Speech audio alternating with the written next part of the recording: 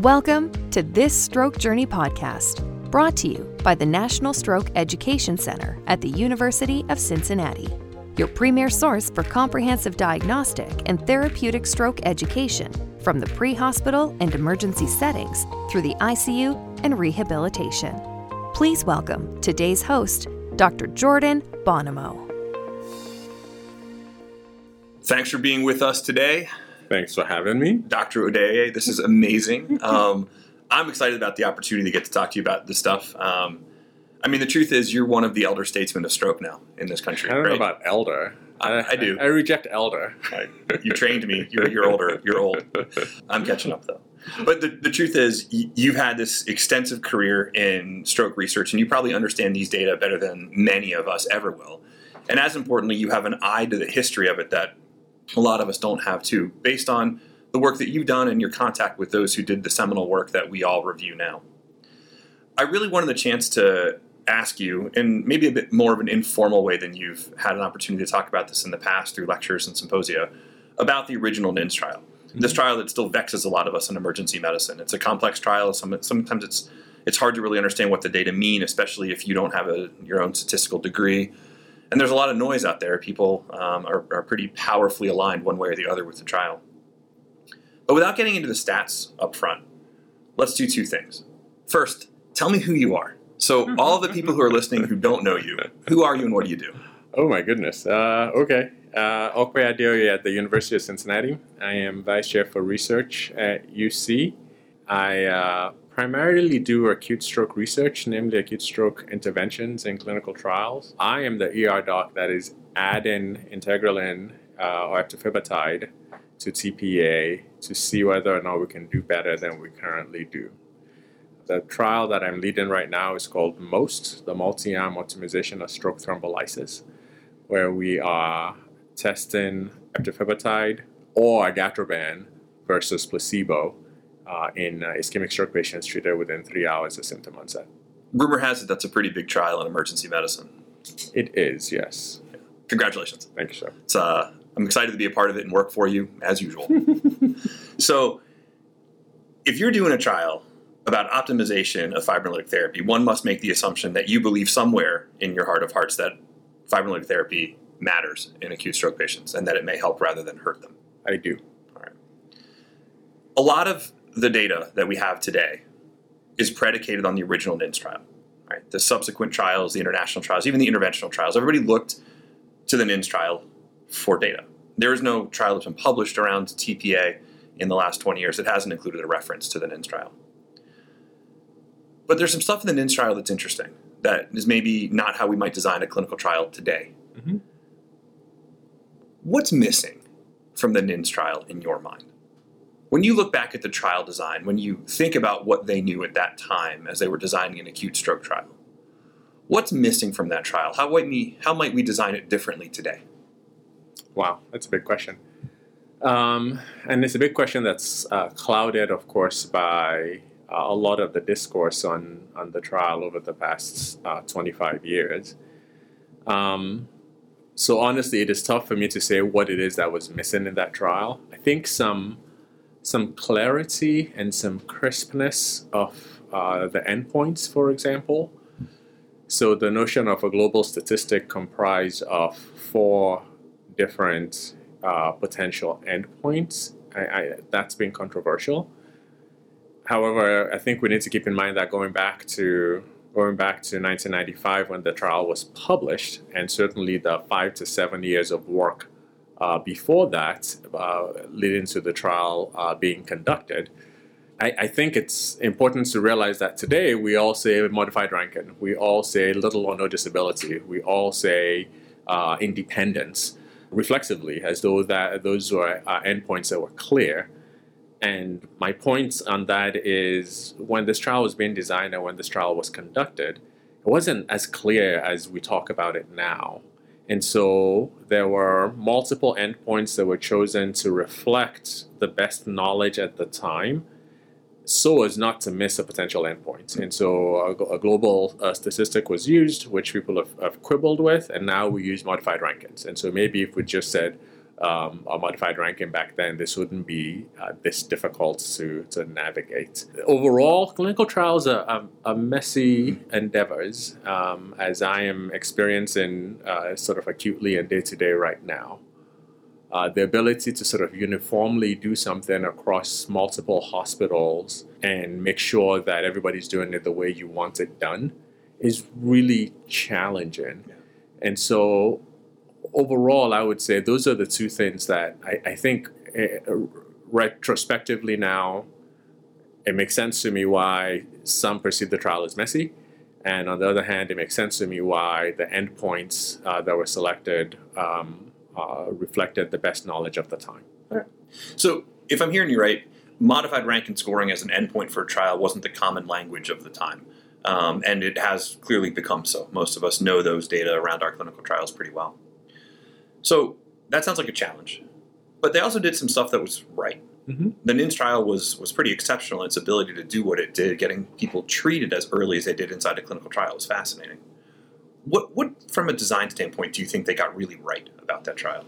So the main thing, and this was reflected in the pilot studies and then the NINDS trial itself, and the main thing is time to treatment. The main thing is getting patients treated quickly. So the pilot study had patients treated within 90 minutes. The dose-ranging studies had patients treated in the 0 to 90 and the 90 to 180 time frame.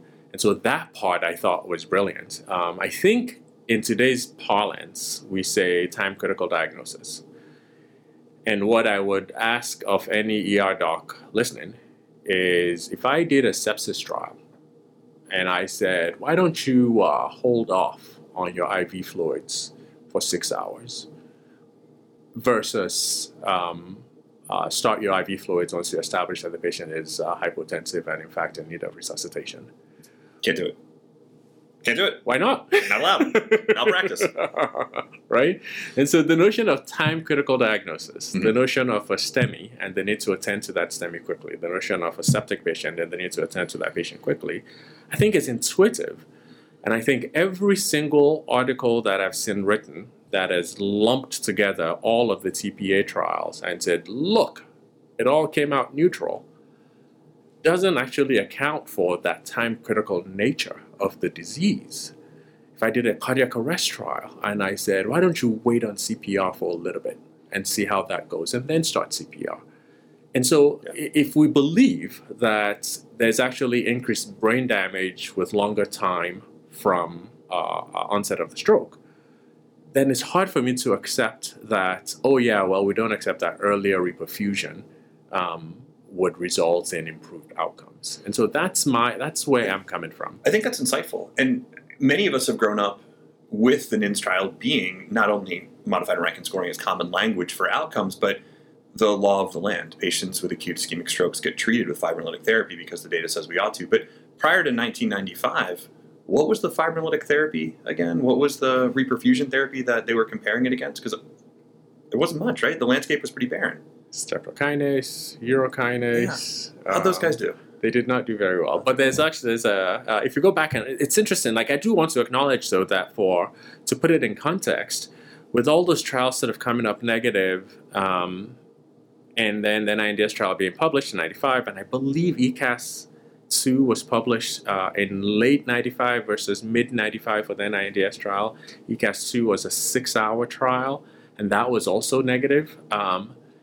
And so I think to put it in context, the person on the street who's not thinking of the nuance of, this time versus that time, and simply looking at TPA here negative, TPA here positive, it's not unreasonable to say, what's different about that, about these two trials? Why is this one positive? Why is this one negative? And then we have 3 negatives or 4 negatives, wherever you draw the line in the sand. Why are all these negative and then you're going to believe this one positive?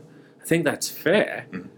What's not fair is to say time doesn't matter. That just doesn't make any sense. Yeah. It doesn't seem to in most disease states. I don't know why stroke would be particularly different. Correct. Let me follow up with one last question about stroke trial design, because I think it's interesting. And one of the things that's always fascinated me about the NINDS trial was both the 24-hour and the 90-day endpoint. Mm-hmm. I recognize the 90-day endpoint with stroke rehabilitation and the need for time from initial insult, everything from your secondary inflammatory pathways to edema need to resolve. How do you feel as a clinical trialist now about a 24-hour endpoint in a stroke trial? Do you have one in your current trial? So we need to not confound a surrogate marker with the primary endpoint.